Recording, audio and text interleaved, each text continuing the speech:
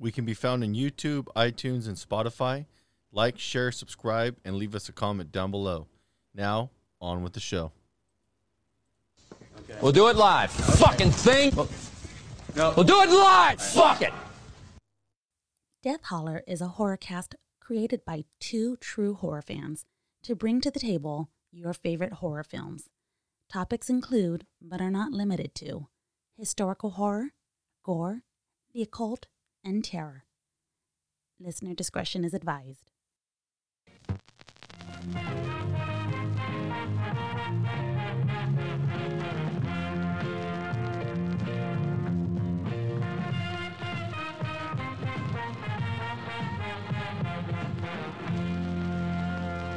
And we can hear each other again. Yeah, that was interesting. Looks like Cthulhu might have interfered in our internet signal there for a second. I'm back. I tell you, he cut my voice box off. It was interesting. So I think he's a little mad at me. He's apparently mad at both of us because we didn't like this series. But I mean, you know, it is what it is, or at least the end part of this series. Exactly. So we were talking about the perverse. It was a bad episode. It was bad enough that, you know, the way they kind of laid it out and kind of the MacGuffins that, you know, both introduced it and ended it. And it would have, and my thoughts were if the next episode in the series or in the season would have been, you know, something that, you know, was really great and really picked things up, it might have, you know, made up a little bit for the fact that we got that lackluster episode.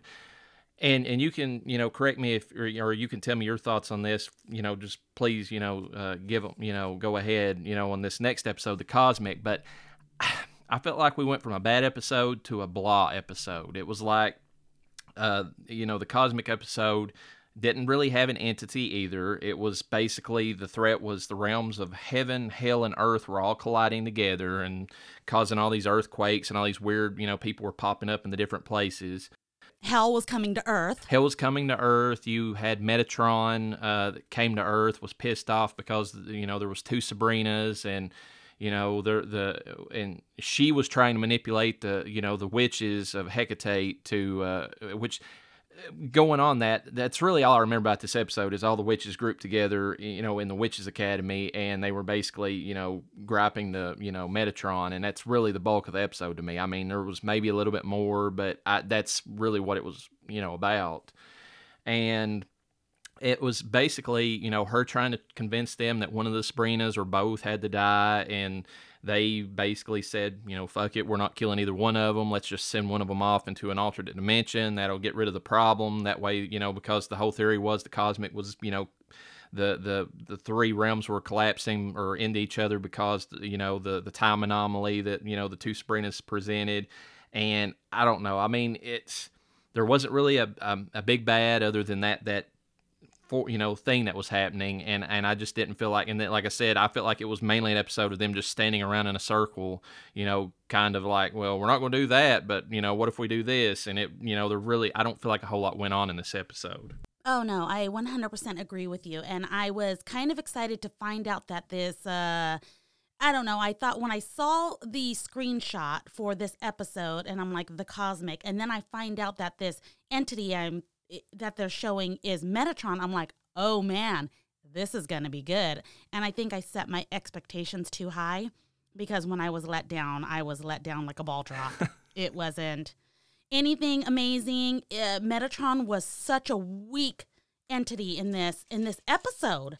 Definitely not happy with that at all. Well, basically the way they defeated her was they all just grouped together, you know, joined powers together as a group and snapped her neck. I'm like, okay, you know.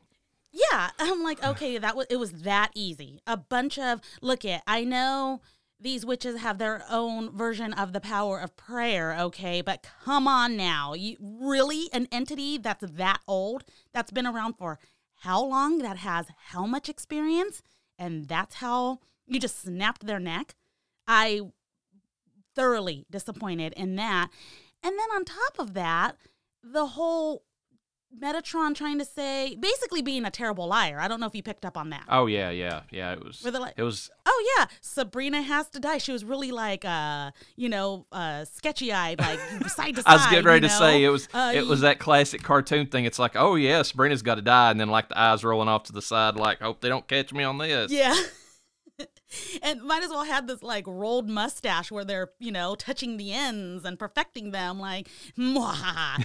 It was terrible. And then it's like, yeah, that's absolutely what you have to do. That's the ticket. And then when they find out, okay, well, that's not what we have to do. There's another way. They're like, well, it's just the easiest way. Look, I fucking get that, but the way they carried it was just terrible. I think the biggest thing that bothered me too about it was that if you go back to season 2, and like I said, it was kind of a clusterfuck season, or part of it, but you had those witch hunters that were the angelic witch hunters. They made them out to be like extremely powerful. I mean, it took like quite a few episodes before they were able to actually come up with a way to defeat them. And I think actually it took resurrected, badass Sabrina to actually get rid of them. And in this, I mean, just like we said, you got Metatron, who's like top of the food chain when it comes to the Celestials in this series, and just, oh no, let's just all gang together and snap their neck. Why didn't they do that to the witch hunters? Just saying. I mean, it's it's kind of like they rewrote their own mythos and did it in a lot lamer way, basically. I think it makes it look like reality, which I hate to point out. I am a woman. I feel I have the right to say this, but women do not like each other sometimes. So when you are upset with a bitch, the power of what's in your thoughts, if what is in your head could happen to the woman that you hate so much that you're either jealous of, have some kind of ill will against, this is the perfect example of what could happen. Especially a group of women that hate you. It's like Mean Girls, okay? If they will ruin you. Well, that does, have that thematic, part to it. If I was going to say anything about this episode, the best part was, and I'm sure you'll agree with this, is literally when Sabrina Morningstar goes into the alternate reality, and then we see that she's in another reality where the Aunt Hilda and Aunt Zelda are the ones from the old, 1996 Melissa Joan Hart TV series. Yes, and Talking Salem. Yeah, and Talking Salem. That was the that was the best part of this episode, because everything else up to it, it's like, okay, ho hum, ooh, they defeated Metatron, but then it's like, oh, well, that's the show I want to see, So. Well, here's my thing is I don't even associate that part of the episode with this. That in itself, to me, was its own episode, because once she went to that parallel universe, it felt like everything changed. It felt like a whole new episode. Yeah, and a much better one at that. Yeah, and it felt tacked on. Honestly, it was like, hey guys, let's put this on there to kind of spice things up a little bit. And I don't know, it was just bad to have this lackluster episode right after having that really bad episode with the Perverse and and Father Blackwood and all that stuff. So strangely they went from this one to the next episode that we're going to discuss is The Returned. The Returned, actually, I liked quite a bit better. It was a neat idea. I liked the lore of it. The Eldritch Terror wasn't actually anything Lovecraftian in this one. It was actually biblical, and I thought that was cool. It was Lazarus of all beings, that was bringing back these long dead people. I think Aunt Hilda, or no, it was Zelda, had one of her like familiars brought back to life, the puppy, the beagle dog, and oh yeah, and she was happy, but it wasn't necessarily a good thing. Yeah, they kind of played on the whole Pet Cemetery type thing. Where like when they come back, they're not quite the same as they were whenever they they died, and that's very exemplified by Sabrina's father, who actually becomes the bastard in the TV show that he was in the comics for this. They took his original character and they brought it to life in this, and I'm gonna respect that, honestly. Yeah, and it was cool that they did that. I mean, and like I said, I like the lore of Lazarus being the one that was the one causing all this. Mambo Marie was the one that was kind of playing a game of it was some kind of like chess or something like that, where they were a game of cards trying to I was just gonna say that they had like a death chess game, which I thought was fucking badass. I think the chessboard, the chess pieces, and how they really went about it with how they were filming it, the sound of the chess pieces moving. I really think that was the best quality. It was really cool, and I enjoyed too the fact that they included in the lore part of this that to defeat Lazarus they actually had to have, the Spear of Destiny, the Spear of Longinus, whatever you want to call it, the spear that pierced Christ's side was the thing that had to be used to kill Lazarus because it had to be the thing that killed the Nazarene, or as they call Jesus in this. So I thought that was a neat little bit of lore that they used that particular item to dispatch this one, because actually of all the ones in this last season, that was the best way to deal with a villain of all of them, because it was thematically fit. It wasn't just like some kind of weird like one-off like, oh, I came up with this out of it's like it was like season 3. It tied into everything.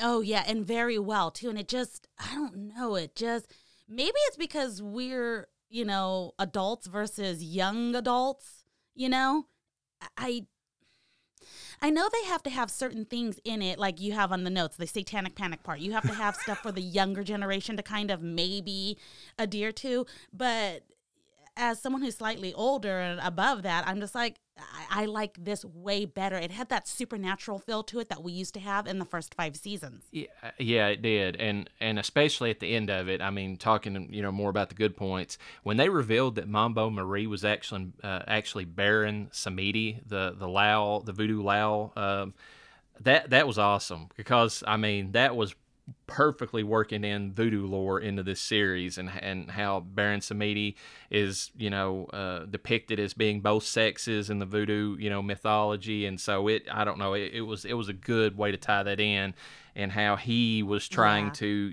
get the dead back to their intended place. Look, just like the voodoo man from the Princess Frog, or Frog Princess. Yeah, Princess and the Frog, yeah. And I love the artwork was beautiful. Well, not even the artwork, I should say. The makeup, the costume itself. They did an amazing job. It was one of the best twists. I mean, because up to that point, we enjoyed the character, but then whenever they revealed who the character was originally intended to be, I was like, now that was a good twist. That was a good way to work all of this in. But you mentioned, that was the good. You mentioned the bad for me was all the satanic panic stuff. I mean, that was so unnecessary. Literally the episode devolved down to the point where there was a battle of the bands, and you've got this epic chess game between Baron Samedi and Lazarus, and got all that cool stuff going on, and then like all of the teenagers are gathered together, and you got Lucifer in like what looks like a polyester white 70s suit or something at some point. God. And and they're all like gathered together to the only way we can send satanic panic back to hell, because it's this group of teenage kids that caused it was sometimes they come back, the Stephen King story just redone. Yeah, I love that movie. Yeah, it was like you took the punks that went around bullying everybody, and now they're back from hell, and they're trying to kill everybody that they that they can. And it was just, it didn't, it fit with the episodes. It was like the Dollar Tree version of Sometimes They Come Back. It was exactly the Dollar Tree version of it. It was, it fit thematically with the episode, but it was so goofy in the fact that they, like while you, having all this epic stuff going on, it's like literally let's just sing, and whoever does the best job, it's, I don't know. I guess it plays into the whole like Devil Went Down to Georgia thing where you're battling, with the devil and all that stuff. But and let's get into the music. I thought these songs were better than Radio Doo-Doo. I'll just put it out there. Oh my God. But I know that way better. And me and you like the opposite songs. That's like, I actually liked Time Warp, and Time Warp is not like, I get it. It's from a cult classic. It's not my favorite. But I like how they did it. I actually did like Time Warp, and I thought that, if it was the characters singing it, the actual actors and actresses singing the song, I thought they did a pretty good, or actually a very good job of singing it, because especially the actor who plays Harvey, he actually sounded, like the guy who sings in the movie for Rocky Horror Picture Show. So They all did a really good job. Yeah, if they sang that, I was impressed. I was like, okay. And I think that's what I liked about it. It seemed more authentic. It felt that way. What was the other song? It was forgettable for me, obviously. Sweet Child of Mine was the one that Sabrina sang to actually win it. Oh, I hated that one. And I thought it was good. I mean, it was a good rendition of it, but it was good, yeah. But it, like you said, it wasn't as good as the other one. And I was kind of surprised that they, went that route as being like, well, obviously it's Sabrina's show. We've got to have her save everything. But I really felt like the Fright Club did the better job if you're going to go, buy into this and say which one actually beat Satanic Panic, But I don't know. It was like watching Rock Band. I don't know if you've ever played that game. Yeah. Or even Guitar Hero. It was like watching where the crowd is like, you hear them, screaming and then encore and all that shit. Yeah, that's... It was pretty generic like that. I liked in this episode, well, not liked, but it kind of drew, I'm pretty sure it was this episode where Sabrina, not only was Sabrina's dad an asshole, but Lucifer basically just denied Sabrina Spellman. Obviously, he only identifies Sabrina Morningstar as his daughter. Oh, that is true, yes. Yeah, I forgot about that part of it. Sabrina Spellman basically has no father. Yeah, that's an interesting thought. I didn't even think about that whenever I was, watching this particular episode, but that's true because, at this point, Lucifer is very pissed off at everyone because they sent his true daughter off to possibly die in this alternate reality, and and that's part of the reason why he factors into this episode. Yeah. And then Edward doesn't want to have anything to do with Sabrina Spellman because, whether it's because he's an altered version of who he was or it's actually the real version of who he was, and him being returned has finally brought out his true inner self. Whatever the reason, he's not the father that she expected him to be. Exactly. I also want to kind of throw out the fact that Lucifer, fucking king of darkness, okay, fucking king of hell, did absolutely nothing to save his daughter.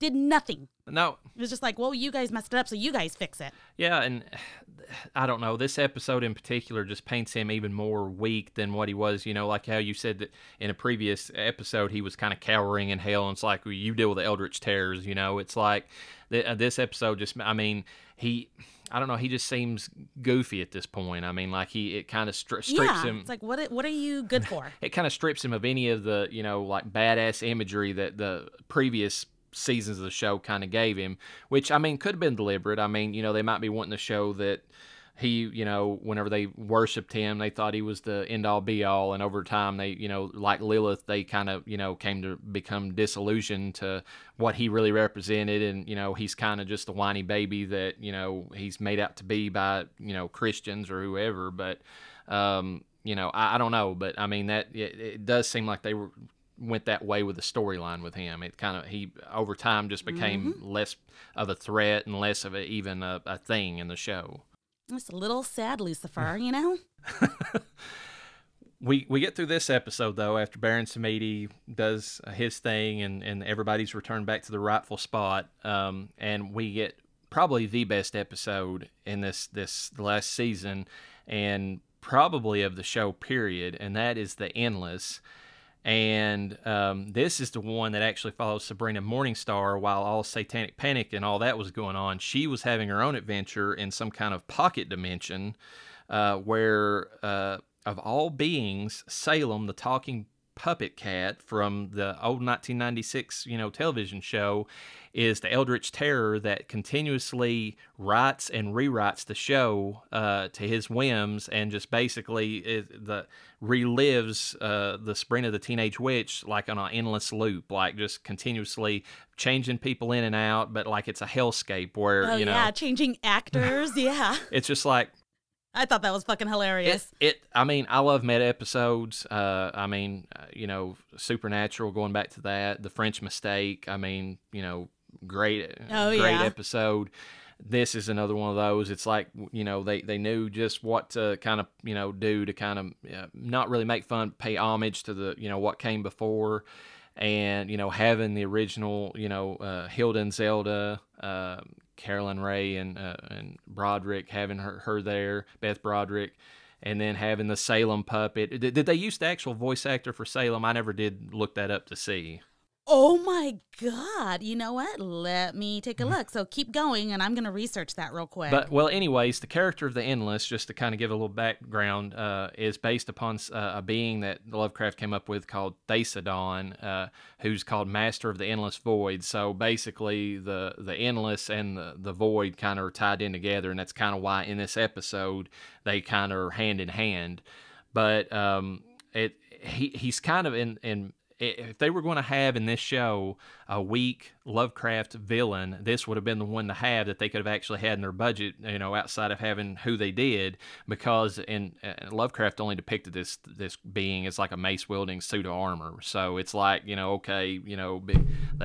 eldritch terror there, but it's just kind of interesting that, the Void and the Endless are tied together, and they kind of made it, into the episode the way they did, because you've got the Endless repetition from the Endless, but then you've got the Void coming in to basically destroy the show, and that might have even been a more meta-narrative about how Netflix was getting ready to cancel Chilling Adventures of Sabrina. So I thought that was a neat little twist on it. Yeah, neat little twist, but I have to say, still, I have to repeat this because I know I've already said, I like how in that universe, aka the set of the Sabrina the Teenage Witch show, I like how everyone was on edge about being replaced as an actor or going to, what was the room called again? The green room, yeah, because that's where the green room, yeah, that's where they had they had Ambrose, and he was in there, and he was basically cutting them up to make the tuna that everybody was eating through the episode. Which, man, when they revealed what the tuna actually was, I was like, oh my God. It was a good twist. And I liked how they did that. Yeah, which was, oh my God, that was so gross. But yeah, it worked though. The only thing that I missed in this episode that I wish that they could have tied back into, it would have been great if they would have somehow worked Melissa Joan Hart into it, even if they would have shown like a picture in the green room or something in the background. And maybe they did. Maybe there's an Easter egg. But if they would have at least, acknowledged that there was another Sabrina and that's who Sabrina Morningstar had just replaced, that would have been awesome, But I never saw that whenever I watched it upon the first viewing, so...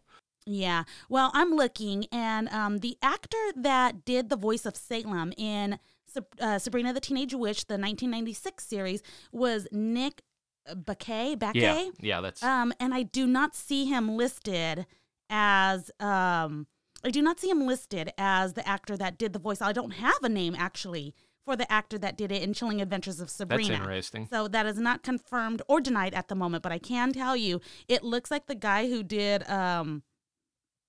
Hold on, wait a second.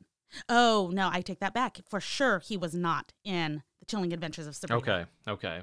So, but I can say that the guy who plays Lucifer, the actor that plays Lucifer in Chilling Adventures of Sabrina, did the voice of Salem when he first appeared in this series. Oh, wow, that's interesting. Yes. So, I have that information. Hopefully, it's correct information. Look I'm reading it from an article. Take it with a grain of salt, okay? If there was any negative I have to give this episode, and like I said, I loved the meta-narrative. I loved everything they did with it. The only thing that I didn't like was the fact that because they did give some closure also to like Sabrina Morningstar. She was trying to reconnect with, people that she, being formerly Sabrina and being disconnected from Harvey and the rest, she kind of got some of that, back, because even though they were alternate versions of the people she knew. The only bad thing I didn't like disliked about this episode was the fact that in the aftermath of the episode, when she does this daring escape with her and Salem, and it's not really this episode's problem anyways, it's the next episode, it doesn't pay off, because they don't show what happens to her. It doesn't show the Void actually catching her right before she jumps through the mirror. But in the next episode, when we cut to it, Salem's gone and she's dying. So I feel like there's a scene missing there somewhere, and I don't know what happened, why they showed it the way they did. Yeah, I didn't like it. First of all, you killed Salem. Fuck you. I just want you to know that right now. Talking Salem, okay? Second, it was kind of sad because you see them just break through the mirror, and Sabrina has a few more words, but Salem is just like a lump of fur that just boom, falls through. And I'm like, what the fuck, dude? It was all for nothing. Why? Yeah, it was like all of that, that happened in the episode was for nothing, because when she gets back to the main world, like there's nothing left of either one of them, and it's like, I mean, it kind of seemed pointless to an extent. Oh, dear God. But it just feeds into the next episode. Let's go into it. On the Void, that's what attacked them at the end of the Endless episode. I've got to say, and I don't know of a particular entity that this is based on. I think it's just a general idea that all things will end in nothingness. That's kind of a Lovecraftian thought, but it's really not like an entity per se. Yeah. And that's how I felt about it too. I kind of hated how this was represented, because it was, I mean, of all the ways, I mean, they've been so creative in every, like, I mean, they're monsters, how they come up with all these things. Like we talked about the dreams, how they looked. They literally represented the Void as like a white room with some shit on the walls and some like artwork and some planets that are beach balls, like laying around randomly in places, and that's the Void. And it was like, what in the world are you doing, guys? Did you run out of a budget that badly at the end that you just like, we got to, white room, just throw some beach balls in there, make them look like, planets, and that'll be cool because it's supposed to be a galaxy that's been consumed. I mean, like it was such a weak I feel like their minds were the Void. There was nothing. They had nothing. that might be the issue, but I just felt like it was such a weak representation of this thing that's really the worst of all of the terrors that they've, went against, because this one actually represents the thing that's going to, wipe them all out, essentially. I mean, completely eradicate any, part of them whatsoever, and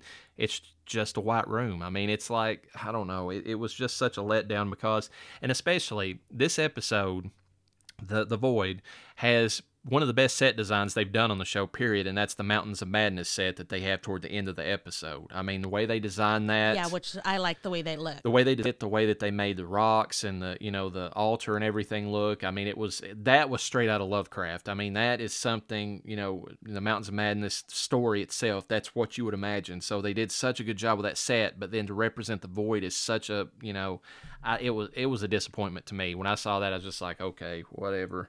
This is the last episode. Let's just get this over with. Let's go.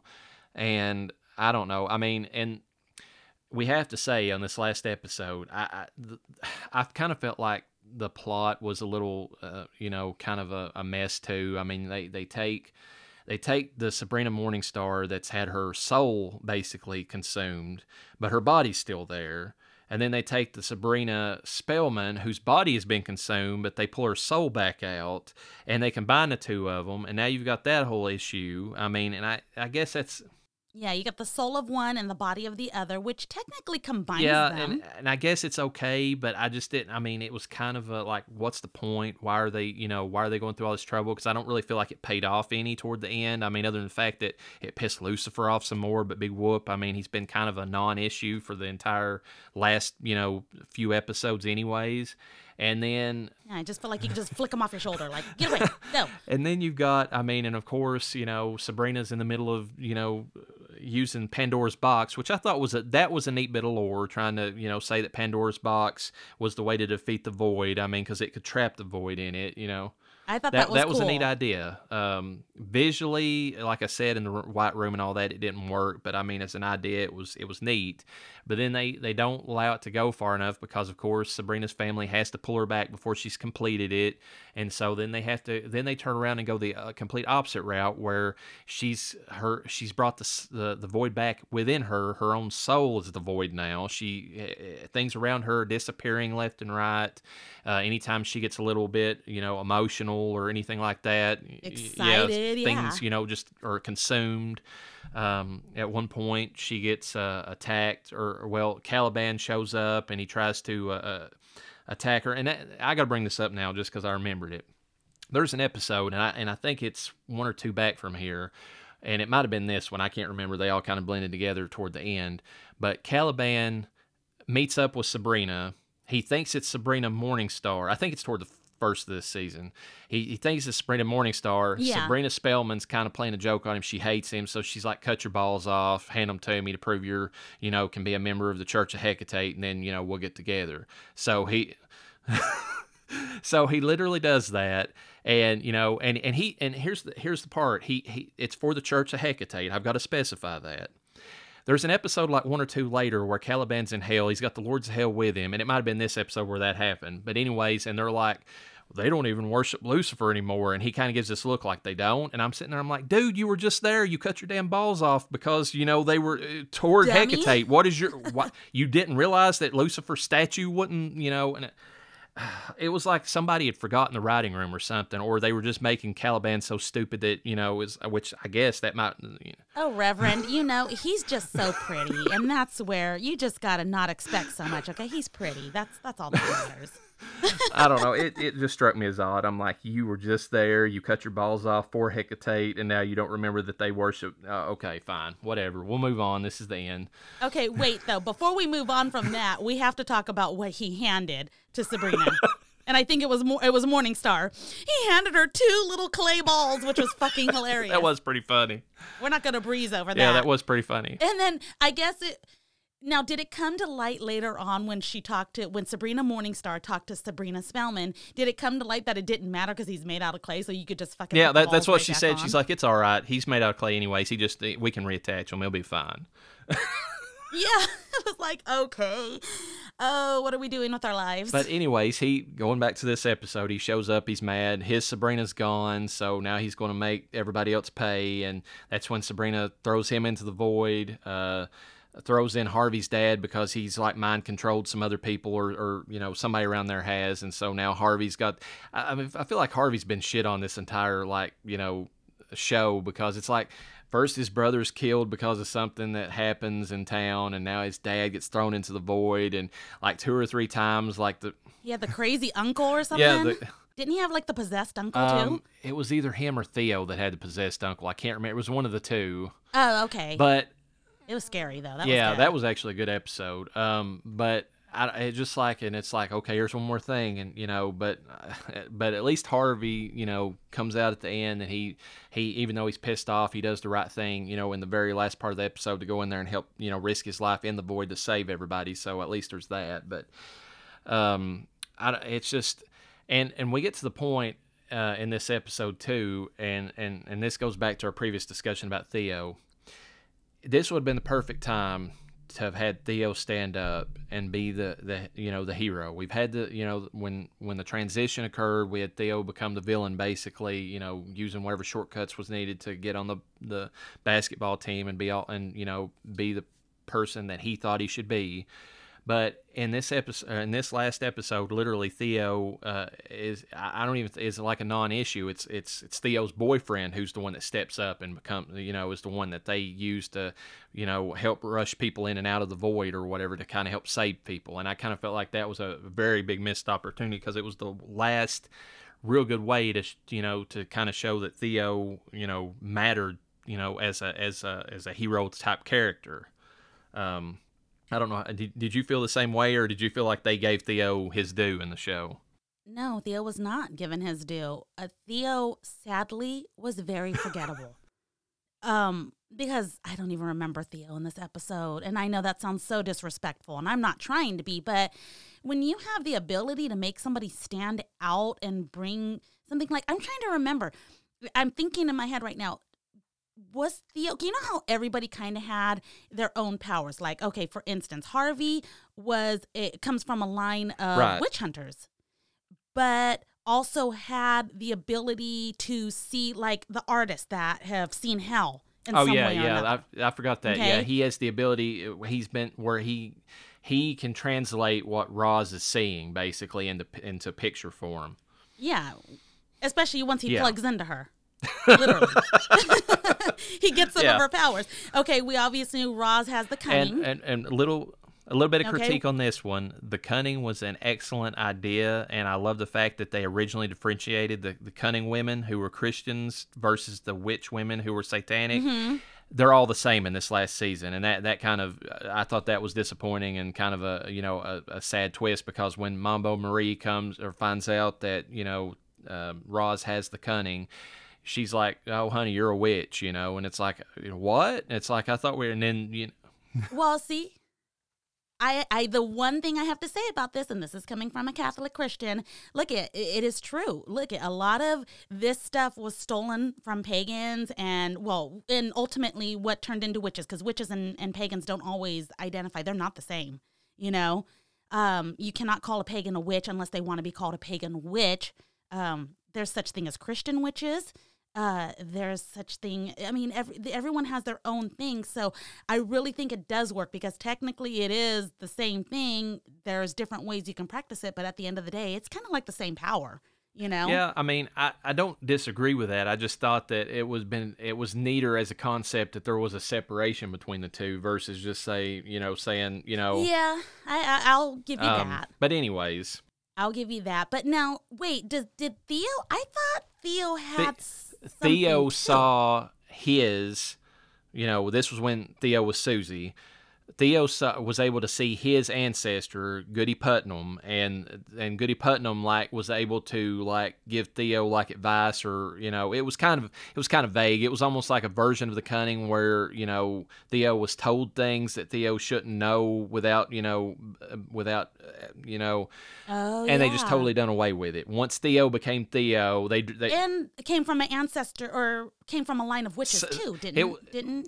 Puritan women. I don't know if it was necessarily established. Like I said, it was kind of sloppy, and then instead of developing it further, they kind of just dropped it altogether. When Theo transitioned into Theo, it was like Goody Putnam never showed up again. So that was Theo's only power, was transitioning. That's literally what they made it. And that goes back to the reason why I feel like the second season just suffers so badly, because if they would have came in this season and somehow brought Theo back to the limelight, kind of gave Theo something to do, kind of, rectified that plot line, it would have saved the second season, and okay, here's the reason we gave Theo so much emphasis, because Theo really did matter. But, no, it was Theo's boyfriend that mattered, because he's a hobgoblin and he can run super fast, Yeah, it's such a disservice, but okay. And then, we get to the ending, and we've got to talk about this ending, because, of course, Sabrina Do we have to talk about it? Well, I feel like we have to, just for, we have to. Sabrina is on the altar. She is dying. She's tapped into the void. They realize they have to bleed her out to be able to get access to the void, so they can go in there and save the people that she's consumed. In the process, she bleeds out completely and dies. And then she goes to her own version of the afterlife. It doesn't really say where she goes. I mean, she's obviously not in hell, because it's not hell as it's been established. We don't know what heaven looks like in the series, and it almost looks like the void, just like her version of the void. So I don't know what that's supposed to mean. But the worst part about that, to me, is the fact that, a couple of things, which, I mean, you bring up your portion of it, because we've had this discussion prior to this. She gave her soul to Lucifer, and I mean, even if it was Sabrina Morningstar, you could ultimately say was the one who, of the two. I mean, it's kind of splitting hairs, literally. I mean, between the two of them. I feel like Sabrina had already sold her soul, so she should have went to hell, regardless. But if you go with what your portion of it that you're going to say, or that you told me, even if you say that, I just think the ending, adding in the part where Nick Scratch kills himself just to be back with Sabrina in the afterlife, that doesn't work out for me whatsoever. I mean, first of all, they barely established in the last few episodes that the two of them were even a thing again. And then the fact that he's able to come back and be in the same afterlife as her makes absolutely no sense to me whatsoever, because he didn't do anything to necessitate being outside of hell. But what's your rebuttal to that? Well, not so much a rebuttal, because I guess it would be a rebuttal. I agree with you that it was very much a lackluster ending. It still doesn't make sense, even though I tried to give you reasons that it could possibly make sense. And what were those reasons? So, for instance, I feel like this is kind of like a purgatory or a waiting room per se. I don't feel like purgatory so much. You kind of have a negative, not you personally, but people kind of have this negative stance on purgatory and what it actually is. I feel like it was a waiting room for judgment because at the end of the day, you still get the opportunity to be judged. Although I agree with you, killing yourself generally gives you a one-way ticket to hell. That's the perception. So I felt like she was on some kind of purgatory waiting room where I hope, and I'm not saying that this is going to happen, but it'd be really great if, God and the devil had to fight each other for her because technically she was signed into both books. So I'd like to see a clash of those two. That'd would be awesome. Interesting. Swords. I would like to see lightning bolts being thrown. One thing I would... Yes, that would be really cool. One thing I'd like to say, though, if as we've established, they have really neutered Lucifer in these last few episodes. If there is a fight between God and the devil, I feel like at this point it's just... it's... it's not really going to pan out to be that epic of a battle. Look at, I said okay. I hope, okay? So I feel like they're in a purgatory. Now, Nick said he swam in, the Lake of Sorrows? Sea of Sorrows, I believe. Sea of Sorrows, okay? Whether or not his intent was to die, that I guess they kind of left that open to interpretation. So he died, okay, maybe he didn't intend. So he gets to be judged by that. How did he find Sabrina? Well, the only thing I could come up with, and I also read this, and I was like, maybe that probably is that they had those lockets. And he specifically said, and I forget which episode, so we can always find each other. That's the only reason I could think he found her in this waiting room, per se. And that's kind of what I came up with, is she's still sitting there waiting for judgment. Look, the devil doesn't even want her. Lucifer doesn't want her. And that... She's signed the book, and he's like, no, you're not my daughter. Yeah, I'm torn on that too, because would he be so upset the fact that wasn't his daughter that he would kick her out of hell, basically, forcing her to walk the earth or whatever, like the old Jack tale, about Jack being kicked out of heaven and hell and being forced to walk around with a jack-o'-lantern, or would he be so pissed off at her that he would keep her around just to torture her? I mean, that's the question you got to ask. Yeah, true story. And what if, plot twist, she meets God, the ultimate father, and he denies her? She really has no father. That's true, but is it... It's a sad, sad life for Sabrina. Well, that'd be the sad life of Sabrina, but is that like some kind of meta commentary, like some social commentary about... women and the patriarchy or something like that? I mean, is that really what, is that what it's going to, I don't know. These are the thoughts I had in my head. The Lockett, the Lockett idea is okay though. I mean, it's more headcanon, more fan fiction, I believe, than the show deserves for what it gave us. But it does explain a little bit more about how he found his way there. I still don't think it was a good ending, but I mean it's a little bit more, it's a little bit better if you think of it in that term. Yeah, that's all I could think of. And like, is he dead, or did he just somehow find a way to get to her? So there's a lot of unanswered questions with this ending in general. One of the questions I have, I'm going to go straight into it. Why didn't the ants bury her in the special garden, which I forget, I wrote down the name of what it was called. They had a special plot of land that you can bury people and they come back to life. Why didn't they do that with Sabrina? Why didn't Zelda do that with her dog? Now that we're talking about that. Why didn't they put Salem there? What? Jesus Christ. What didn't make any sense about the burying her in the graveyard was the fact that I could have swore that this was how how this went, although I kind of checked out at this point because I was I was just wholly disappointed about what I was watching. But there was a scene between Hilda and Zelda, and I think one of the two mentioned doing that, and the other one said, no, she did what she needed to do, let her go. And it was a weird comment. It was, and I believe Hilda said it of all people, and it was like the fun aunt was the one that said she did what she needed to do, let her go. And I'm just like, you were the person who was raised like umpteen billion times by this, and you benefited, but now it's fine when Sabrina just kicks the bucket and she's gone. I mean, it didn't make any sense. Yeah. Maybe it was just too much chaos. They were tired of watching her ass. They're tired of saving her ass. And they're like, let her sleep for a little while. Honestly, if you want to get meta about it, it almost sounded like the writers. It was like, them, together. It's like, oh, we can bring her back. We've got this MacGuffin that's worked every time. And it's like, no, she's did what she needed to do. Just let her go. That's almost like they were that the two characters, the two ants, were standing in for the writers and basically giving their thoughts on all of it. It was awesome. That's so. Let's give our season rankings of the ones that we've got out there. Obviously, for me, season 3 is the best, just for all the reasons we discussed. Then I would probably go to season 1 because of the world building and all of the, just the great ways that they set up the show. Regardless of how it turned out, it was a great opening season.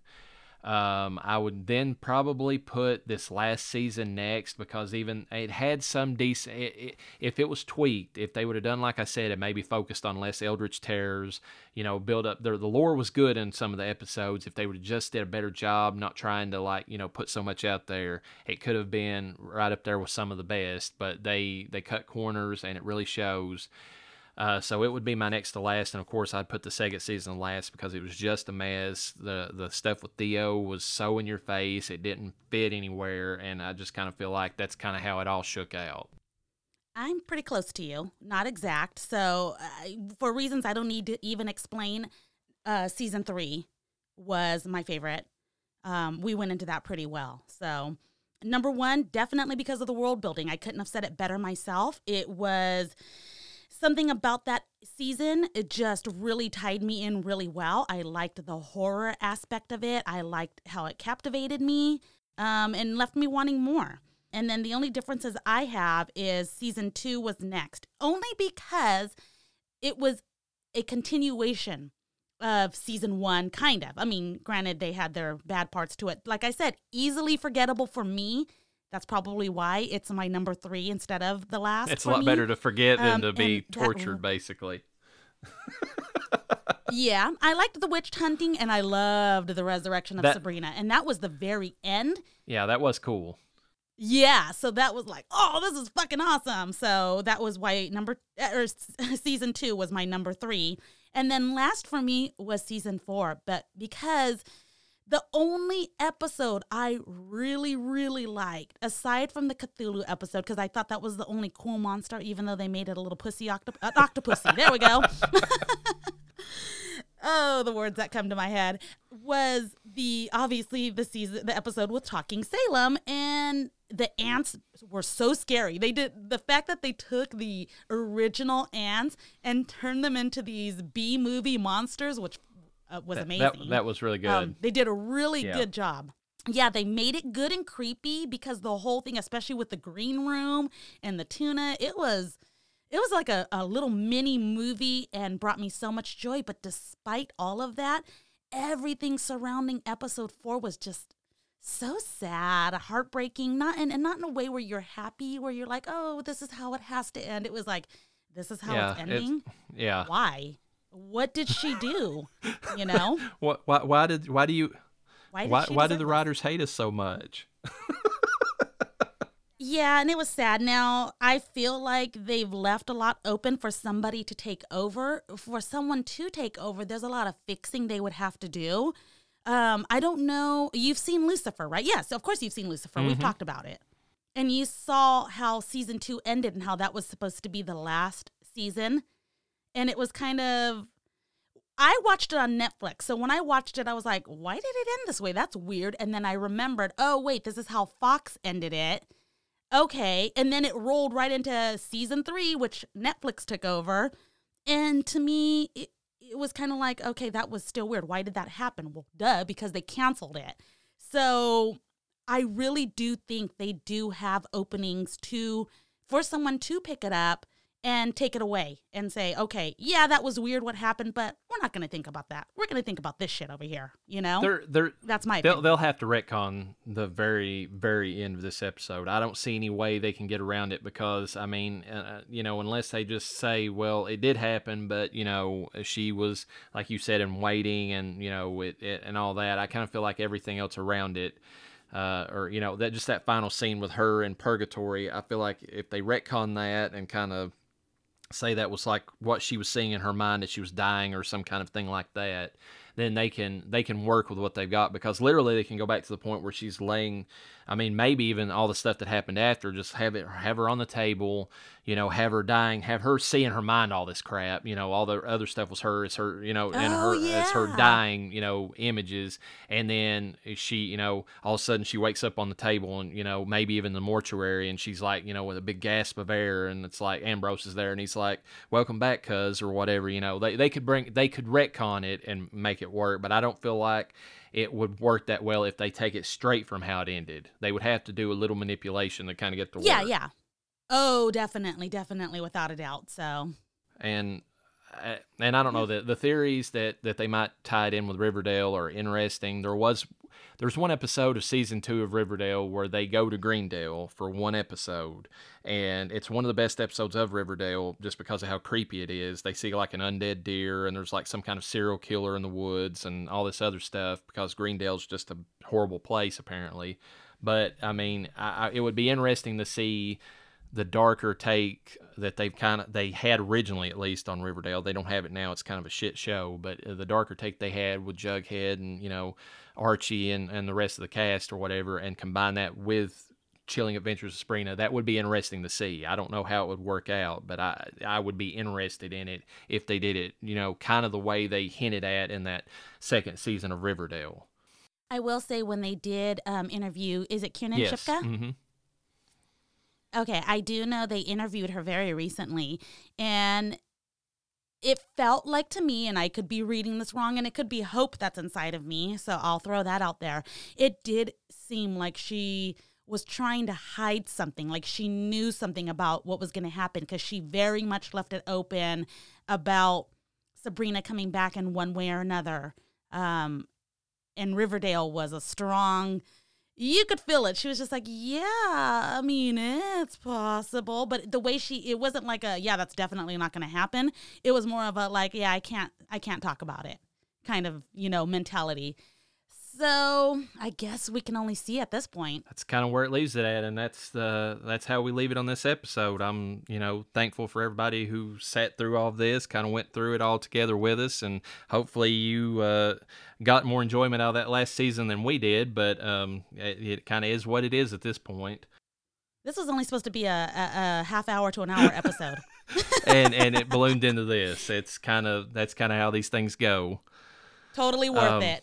Totally worth it. Join us next time for our discussion on Rosemary's Baby. I'm really looking forward to that one. I think we've both kind of been itching to kind of review that.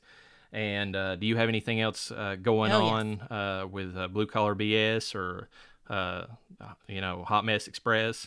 Aside from the fact that I just found out that, the hubby just told me that we're doing upgrades to the studio. So that was news, actually, that you told me about. Listening to the episode, I had to go listen to the episode, like, what the hell are we doing? So, yes, we have some changes that come into the studio. I guess allegedly on this end, we're going to have some video. You will not be seeing video for Death Holler. Going to let you know that right now. Hot Mess Express is kind of here and there. It's really hard with one of the key players, that being Candy, with her job as an EMT. So, we record when we can, but you can catch us on the Blue Collar BS network. That would be the actual Blue Collar BS show, Hot Mess Express, as well as Death Holler. And you can catch us on YouTube, iTunes, Spotify, and now Pandora. Ooh, nice. So we are spreading out there. We're spreading out there.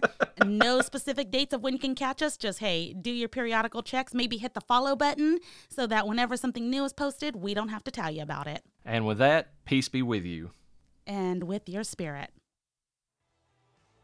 If you enjoyed this episode of The Chilling Adventures of Sabrina, please join us again for our next show. Death Holler is brought to you by Blue Collar BS with your host, Reverend Dr. Death and Laia Arena. Please like, subscribe, follow, and share. We'll catch you next time. And don't forget to bring your death certificate.